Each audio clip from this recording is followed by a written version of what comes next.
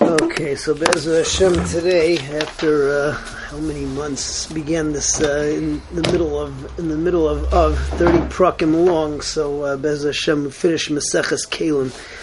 The last three Mishnayos again are talking about Kelim that are made out of glass. Mishnah Beis talks over here about Kelim which have a base kibul. They have an area to receive things, but they weren't made that way. So if you have something which is a mirror, a lot of times a mirror is shaped like a dish, so it's not going to be makabel tumah, because even though it is a dish, but it's not. It wasn't made for that. On the other hand, if you have a piece of glass which was made as a dish, and then you decide to make it into a mirror, so it retains its din of kli, and it still is makabel tumah because it was made as a tamchui. Another kli that we talk about in the Mishnah over here is a spoon. There was a type of really more of a ladle. That there were types of spoons, ladles that you could not put straight on the table. You would have to put it on the side.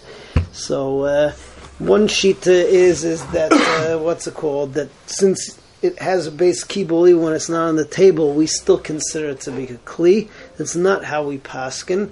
We paskin that with that type of a kli, unless when you're putting it on its side, it can still hold some kind of liquid or something, so then it does not have a din of a kli. So that's Mishnah Beis. Aspaklaria tahira. A mirror is tahar. V'tamchui sha'asay aspaklaria.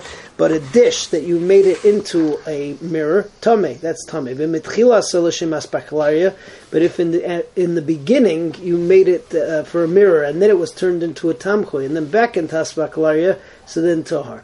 Tarvad shu noisne al shulchan, this ladle that cannot stand straight, and you put it on the table, im makabel kol shehu, if it's capable of receiving something on its side, so then tameh. V'im lav, and if not, Rabbi Akiva metame. Rabbi Akiva says that it's tameh. Rabbi Yochanan ben Nuri metaher. Rabbi Yochanan ben Nuri says that it's tahar, and the halacha is that if it is that if it can't receive something on its side, so then we consider it to be we paskin like Rabbi Akiva that even if it can't, so then it still is going to be tameh because of the fact that you can put something in it when it's right up. Okay, moving on to Mishnah Gimel. Mishnah Gimel talks about a glass cup which has pegimus in it. So number one, if it's pogum on the top, if it's cracked on the top, most of the rim, so the halacha is that it is going to lose its shem kli. If it has three little pegimus al pirubai, which means that they're kind of equidistant from each other, right? It's not like three little ones in the same area, so also it's not considered to be a kli. Then we move on to holes.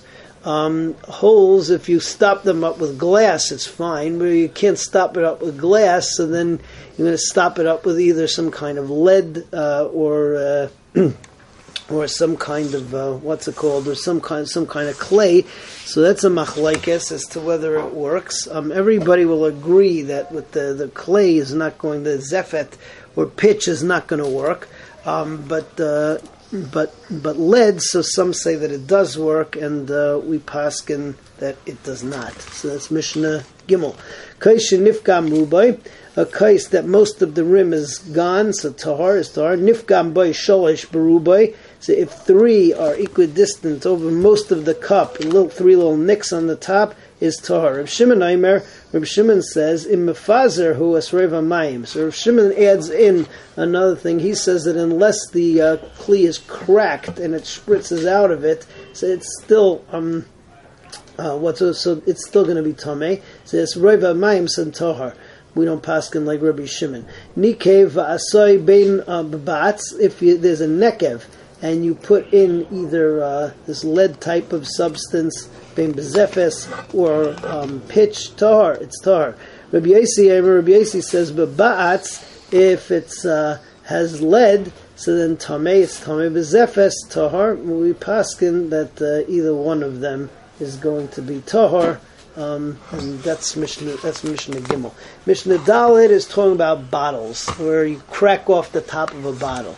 So small bottles will still be able to be usable, and therefore it's still a kli. Larger bottles, so apparently for some reason you weren't capable of using it anymore. There were also other bottles where people used to stick their fingers in to get fragrance on their fingers, and those weren't usable because since they were cracked, so people would cut their fingers on them. Beseder.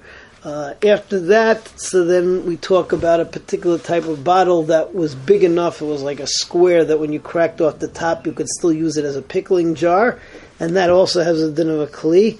And the last halacha that we have over here is this glass kli, which they would put wheat in, and it would drop the wheat into the mill when it was grinded, and that doesn't have a din of a kli at all, and it's tahor.